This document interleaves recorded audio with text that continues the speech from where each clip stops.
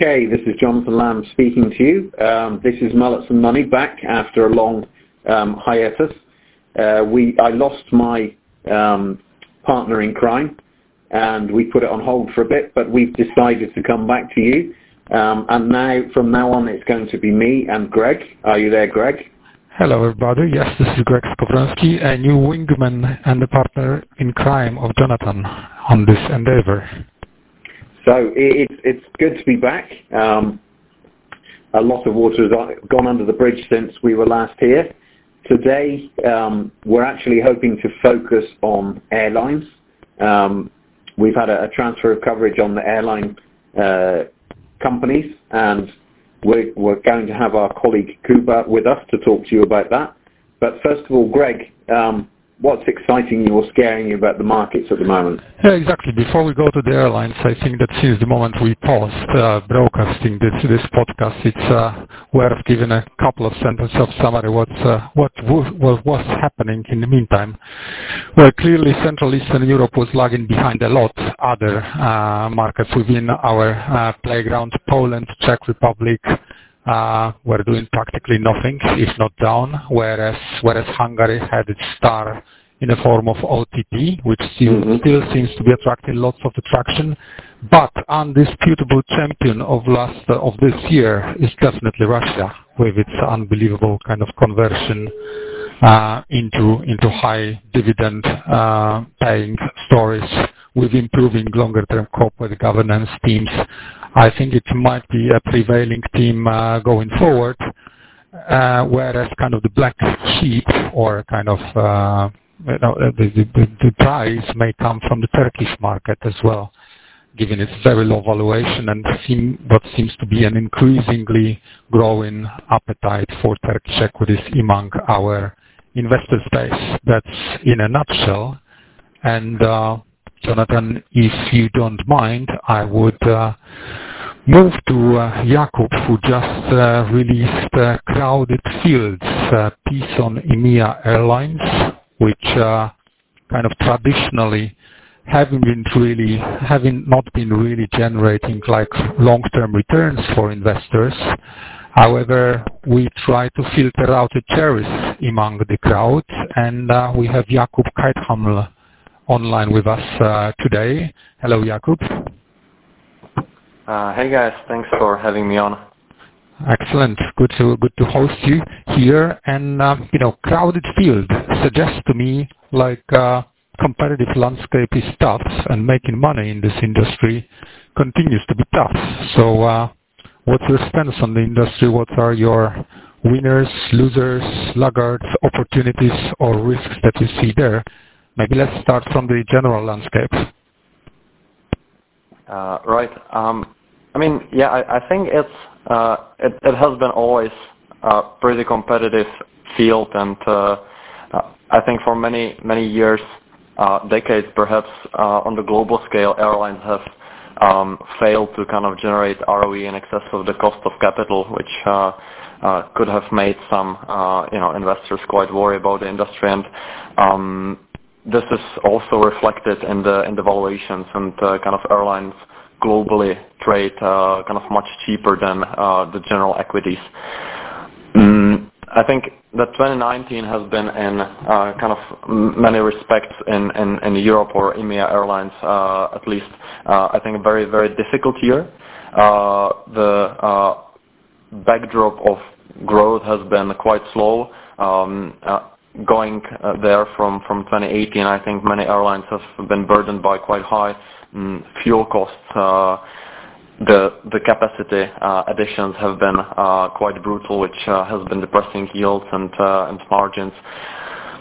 So in many respects, this has been a very difficult year, and I think that next year is kind of shaping up marginally better. I think that one important theme is consolidation, which over time should lead to better capacity discipline and hopefully better pricing. But I don't think that we are yet there, and it could take some time before this materialized. And still, even though, I mean, I think that we could be kind of through the worst, I don't think I would be plunging into the sector. I mean, it's it's very cyclical, very high kind of fixed costs, and against the backdrop of what still looks to be a weak global growth, and what we think will be capacity additions in like mid-single digits, we think that the pressure on yield is likely to stay with us for another couple of months. Of course, I mean, there are questions like, I mean, when will the MAXes be allowed to fly again? So it's not, the capacity additions are not set in stone, but I would be kind of rather on the cautious side still. So I would be preferring carriers with kind of high with solid, robust balance sheet, high profitability, high dividend yield, stable earnings to the extent possible, so kind of more defensive picks, places to hide, rather than the very geared high beta names. Yeah, on the capacity expansions, it's so kind of counterintuitive, because from the consumer end, you see, the accessibility of flights growing in every single corner of Eastern Europe. Or target destinations like London. Forgive me, Jonathan, but I hope you agree with that. So the availability of flights is everywhere, and the business overall seems to be like in a booming stage, rather than what you are saying, like capital discipline, go to safety now. So that it sounds like a big contrast. What do you think, Jonathan? Yeah, as a non-expert looking at the sector, I would tend to have the same view as you. It seems like there's quite a lot of growth. But of course, the load factors are obviously really, really important in this sector. So has there been growth in flight availability faster than growth in customer numbers, or is there something else driving this? So this is a really interesting aspect, and I mean, something, the reason for which I, can only speculate about, but on the global level, there seem to be historically quite a good relationship between the GDP growth and the growth in demand for air travel. And the demand for air travel has been growing by around 1.5 to 2 times faster than the global GDP. And this relationship kind of seems to hold since like the 60s, and lately on the global level it has accelerated a little, so kind of moving from this 1.5 closer to 2, as the I think low cost carriers are becoming more prevalent. It's cheaper to fly, as you guys mentioned. I mean, it seems that the super cheap tickets are very easy to get to these days. And I think that in this respect, Europe really is an outlier. The share of low-cost carriers here is around 40-42% of the market. It's the highest globally, and they have been growing pretty fast. I mean, much faster than the legacy majors. And I think that this could be the reason which has been driving the very fast growth in demand. And despite what has been actually quite weak growth in Europe over the past decade or so, the capacity has been growing pretty fast. I mean, what you observe, I think, has been actually happening. And in Europe over the past decade, the demand has been growing by around 3.5 times the pace of GDP, and that's, I think, quite unprecedented in the global context, and this has made it possible for Ryanair, for Wizz Air, for many carriers to gradually increase the load factors despite what has been quite high increases in capacity. And the big question is, of course, if this is something which can last, or whether kind of Europe in this context will revert to the mean, and we will again perhaps in the next decade see the growth being much closer to this 2% multiple, which has been the benchmark globally. And I think one of the reasons which has been driving this fast growth has been really this availability of super cheap tickets, which I think is quite unique in Europe. And this is, I think, something which many people would be fighting against, because many people, I think, see this as quite irresponsible that you can have like 10-euro flight across Europe, because many people then just fly for weekend breaks that they wouldn't have otherwise. Yeah, I was thinking of that. So if we look at where carbon costs have been in Europe this year on the exchanges there, it costs about 25 euros a ton to produce carbon dioxide if you're being charged for it. And I wonder how much worries about carbon dioxide, climate change, or even just what do they call it, flight shaming, might have an impact on demand and on costs within this sector. Yeah, and if I may add on to that, naturally, the appetite for flying within Central Eastern Europe or from Central Eastern Europe will still be on the raise, but affordability is key. The societies down here are definitely value-driven customers, so if we see risks on the upside as far as pricing of tickets are concerned, for instance, stemming from this higher carbon costs, the demand might prove to be sensitive to these higher costs. Thinking out, Kuba, what are your food for thoughts here? Yeah, I honestly see there's very little consensus on what shape and form any prospective green taxes could have, but I think that Jonathan is perfectly right that there has been a big shift in perception, and that really flying is increasingly seen as really one of the chief contributors to, or a very important contributor to global warming. And I have seen some kind of sensitivities which are suggesting that the elasticity of kind of demand for tickets to price is around 1-to-1. So on the kind of smaller changes, if you increase the ticket prices by around 10%, then the demand falls by around 10%, which in a sense means that if you would really have some strict taxes introduced which would really push up the prices of the tickets materially, it could be actually the cheapest carriers, the low-cost carriers like Wizz Air or Ryanair, who could suffer the biggest blowback to the demand, because actually just as Wizz Air and others have been pushing this narrative that the cheap ticket prices are stimulating demand, which apparently seems to have been true, I think that it could also work vice versa.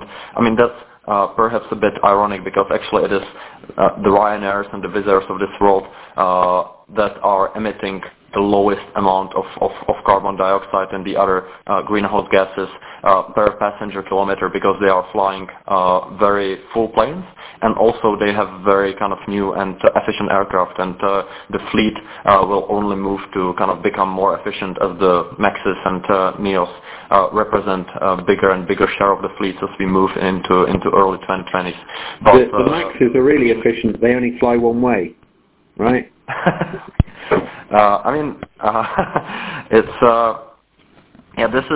This is something which it's really hard to say when will this be recertified. I think nobody really has any good clarity on this. I've seen recent comments that were pointing to like the end of the first quarter, but of course, it has been pushed back already several times.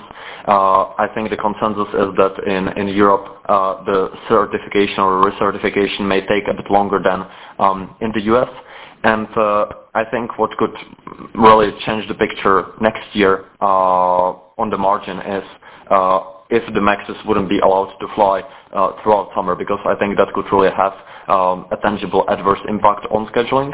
On the other hand, still, I think that because the deliveries have actually kind of just begun, it's only about 2% of the fleet of the European carriers, so it would affect the kind of expected growth, and we could have capacity expansion perhaps of not 5% but of 3%, which could make better case for the yields and for the pricing, but it's not a huge difference. It's not like 10 or 20% of the fleet yet.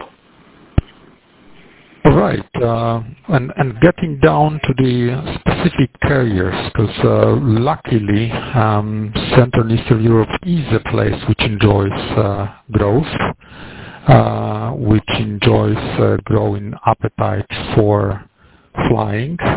There are a few independent carriers and Aeroflot in the space.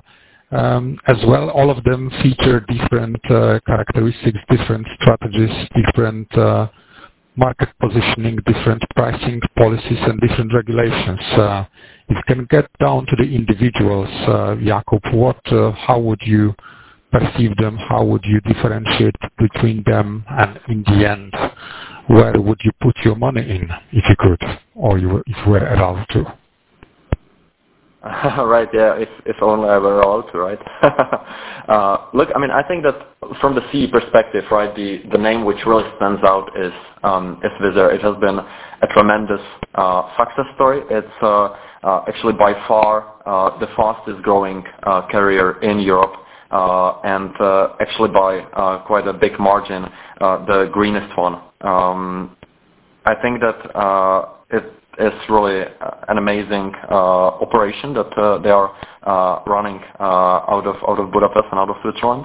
But after the rally and the shares are up almost 40% year to date, the very near term upside is limited. But of course, I mean, they have an excellent cost structure, and with the refleeting, they will become only more efficient. And also, as the heft increases, I think that their negotiating position routes to, say, the airports will improve. So I think that going forward, we could see the cost per kilometer decreasing further. So on the pace that Wizz Air is growing, and they have recently pushed up the growth guidance for the second half of this financial year north of 20%. It is still, kind of one of the names, if we are looking at it from like mid to long term perspective, it's one of the CE equities which I could see doubling in the mid to long term. That said, I think that in the short run, perhaps the upside is a bit kept up after the excellent performance the shares have seen. When I look at your report, the crowded field, there is huge valuation discrepancy between the likes of Wizz Air on one end and Aeroflot on the other end, Aegean being somewhere in between. What's standing behind that? Why Aeroflot struggles to re-rate or struggle to attract investors' appreciation, given what I believe is probably one of the greatest theoretically growth potential, given the size of the Russian market?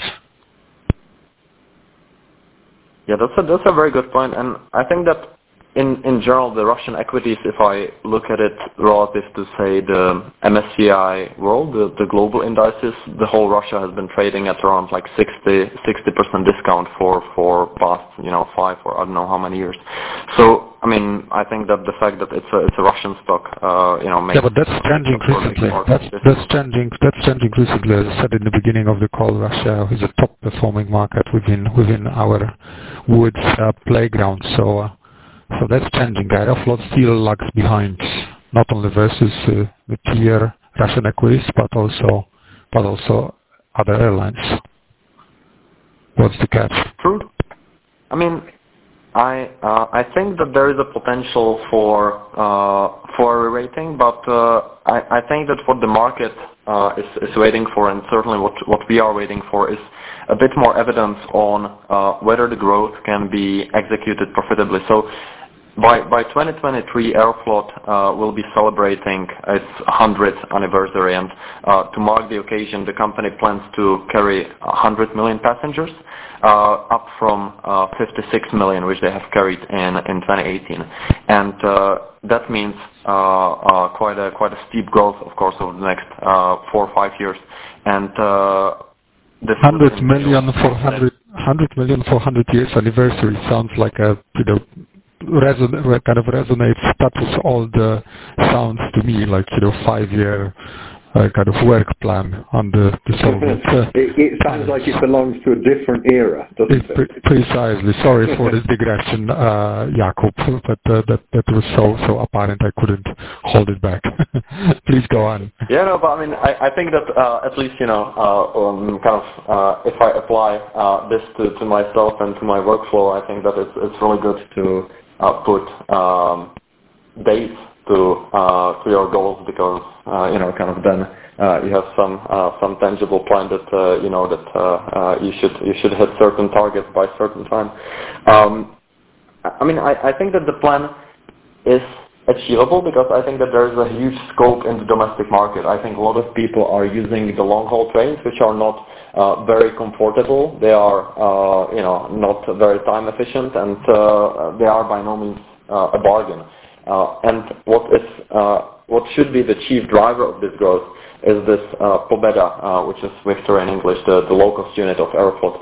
And it has carried something like 7 million passengers in 2018, and they hope that it will be carrying something like 25-30 million by 2023. And if this growth can be executed without diluting the margins, and it could be, because Pobeda they have very efficient fleet of the new generation Boeing aircraft.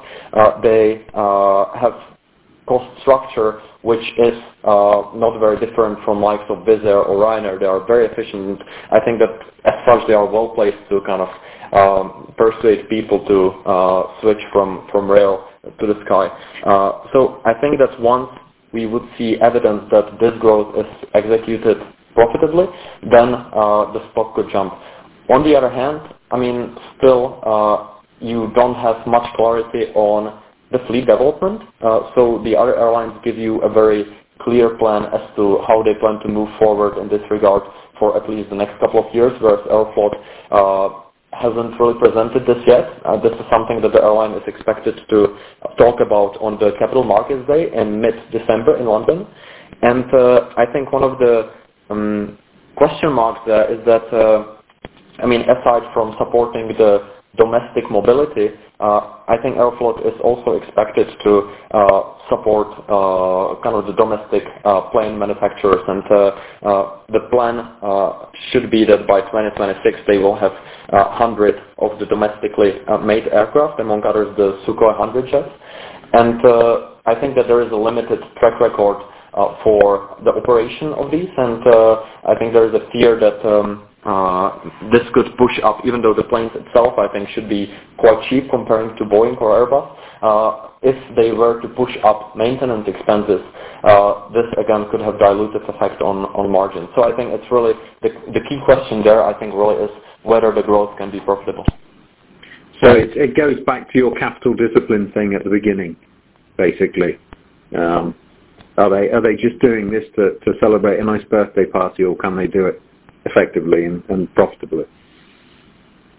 And as Jakub said, Sukhoi doesn't have a track record how efficient economically the jet can be, which probably is the biggest point why investors prefer to adopt the wait and see stance, applying pretty low face valuation on EV/EBITDA for Aeroflot, preferring to simply wait whether this project can be executed profitably, as Jakub was saying. So, I think we know why Aeroflot probably requires some more patience from current shareholders, or why it will not get too many of new crowd coming in. What would be your best pick in the sector? Well, coming from the balance sheet strength, capital discipline, dividend yields even, it looks like AEGEAN is the one you would like to draw our attention to, isn't it? Because it's not like that I would see, I don't think that if you invest in AEGEAN, you would double your money, but against the relatively weak growth backdrop, I think AEGEAN is an excellent pick. The company has essentially no net debt as of mid this year, and It is very efficient with ROEs north of 25%. It is quite compact with a market cap of around 600 million euros, and it has stood its ground very well when others like Ryanair have been trying to kind of get into the Greek holiday market. I mean, people have been really sticking with Aegean because I think they prefer their quality services and really I think that the motto of being like the first step in your holiday or the kind of making. Jakub, is it really relevant with 600 million euro market cap? Well, wouldn't it rather become a consolidation target? Can that become a topic? Because it seems like Aegean, despite strong points standing for it, is simply small, and small don't make a big difference these days. Exactly, and this is where I think the strong perceived brand image comes from, because I think that this is exactly the thing that you may want to kind of buy it for, because I mean, if it was just some like small no-name carrier, you may want to just wait and kind of see it disappear. And I think that in general, when it comes to the consolidation of the market, that would be the strategy by and large, that the majors will simply push ahead with capacity expansion and hope to see a lot of the smaller players disappear. But I don't think that Aegean, with the excellent profitability and stellar balance sheet, is going anywhere. And given the strong brand image, I could see it as an attractive acquisition target. So for me, this is kind of the story, and this is why I have it on the buy. I think that even should there be some negative surprise for the Eurozone growth in 2020, given the balance sheet and given the steady earnings for an airline, they should hold their kind of position share price-wise, also supported by this like 8% dividend yield, and the upside could be the prospect of acquisition. Yeah, sounds like not really like overly exciting story, frankly speaking. Some ways to park your money within the airspace if you need to, but I would imagine there are some safer and equally yielding names elsewhere. We have not touched Turkish Airlines yet. That one tends to become periodically an angel and the market's darling, and periodically the stock which everybody dumps. What's your current stance on Turkish Airlines? I mean, again, a lot of it comes down to me thinking that given the relatively weak global growth backdrop, which is likely to be here next week, I wouldn't really go into very high beta names. And because the net debt to EBITDA is there around kind of 4 times, the valuation is super sensitive. And just to illustrate this, I mean, if I were to value it on EV/EBITDA, if I put the price target on the one standard deviation below the long-term average, the price target would be less than 0. And if I would put it one standard deviation above, the upside would be more than 150%. So like very small changes to to the outlook could make the share price very volatile. And I mean, I think that in many respects, 2019 has been a very difficult year. There has been this delayed delivery of Airbus aircraft. There has been the grounding of Maxes. This all meant that essentially the capacity additions which have been planned didn't materialize, and still Turkish Airlines needed to pay to the crews and to the pilots that they have hired in anticipation of kind of having these aircraft and operating them.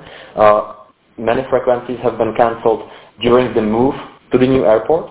And of course, the new airport provides an excellent platform to grow the business and to capture this increasing share of traffic between kind of Asia and the West. And this is really, I think, where the future of aviation is moving, because I mean, you have these super fast growing Asian economies, and Turkish is there to capture a lot of this growth. So I think that in many respects, as Maxes return, as these Airbus get delivered, as the operations on the new airport become smoother and more efficient, 2020 will be much better year. On the other hand, looking at consensus estimate, the Bloomberg analysts expect more than 25% growth in EBITDA between 2019 and 2020. So I think that this is, quite widely expected, and I think that it could be, quite perhaps challenging to beat what already seems like an ambitious growth being possibly priced in. So I decided to kind of remain on the sidelines there and perhaps wait for a stronger global growth backdrop, so to speak, before plunging into this one. All right. Thanks, Kuba. Jonathan, have we missed anything? There was just one tiny little question that me being me has to ask. Do you see any impact of IMO 2020 on your sector? Yeah, I mean, I was thinking that this may come. Honestly, I have to say that I think that IMO is much bigger deal for refiners than it is for airlines. Simply, looking at how volatile oil price has been in the past, how common $5-10 per barrel fluctuations are. I think it really is the oil price is the variable that one should follow, and even if the spreads were to double, the impact on airlines would be, I think, quite limited. And perhaps more importantly, coming into 2019 from 2018, where the oil price has been quite elevated, even though it's lower year on year, I don't think that most of the carriers have benefited from this because of the hedging.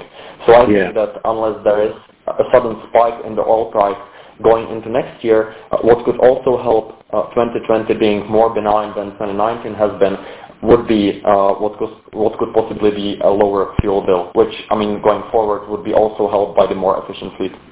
Yeah, I know a thing or two about oil, and it does look like oil prices, if I had to bet on it, I'd say lower oil prices rather than higher oil prices next year. So IMO might be completely irrelevant for the airline industry because the lower oil price more than makes up for it, as you say. Oil price could be a good topic for our new podcast, Jonathan, in such case, given IMO is coming that fast. Mm-hmm. Yeah, I mean, oil and gas has been an interesting space in the last few months. It's not just oil. I think European gas, I could talk for hours. I don't know whether anyone wants to listen, but there's certainly lots to talk about, so we could think about that. Okay, let's have that in mind. So, Crowded Fields, that's the title of Jonathan's piece. I hope you find this podcast inspiring to have more thoughts on the airline space in emerging Europe. And always we are encouraging to reach out to Jakub and to pick up on his brain more if you need to dig details. Jonathan, last words to you. Okay, thank you, Jakub. It was interesting. As Greg said, there's a lot more behind what we've spoken about if people are interested. Thank you for listening. We hope to be back regularly talking about lots of interesting subjects. Thank you.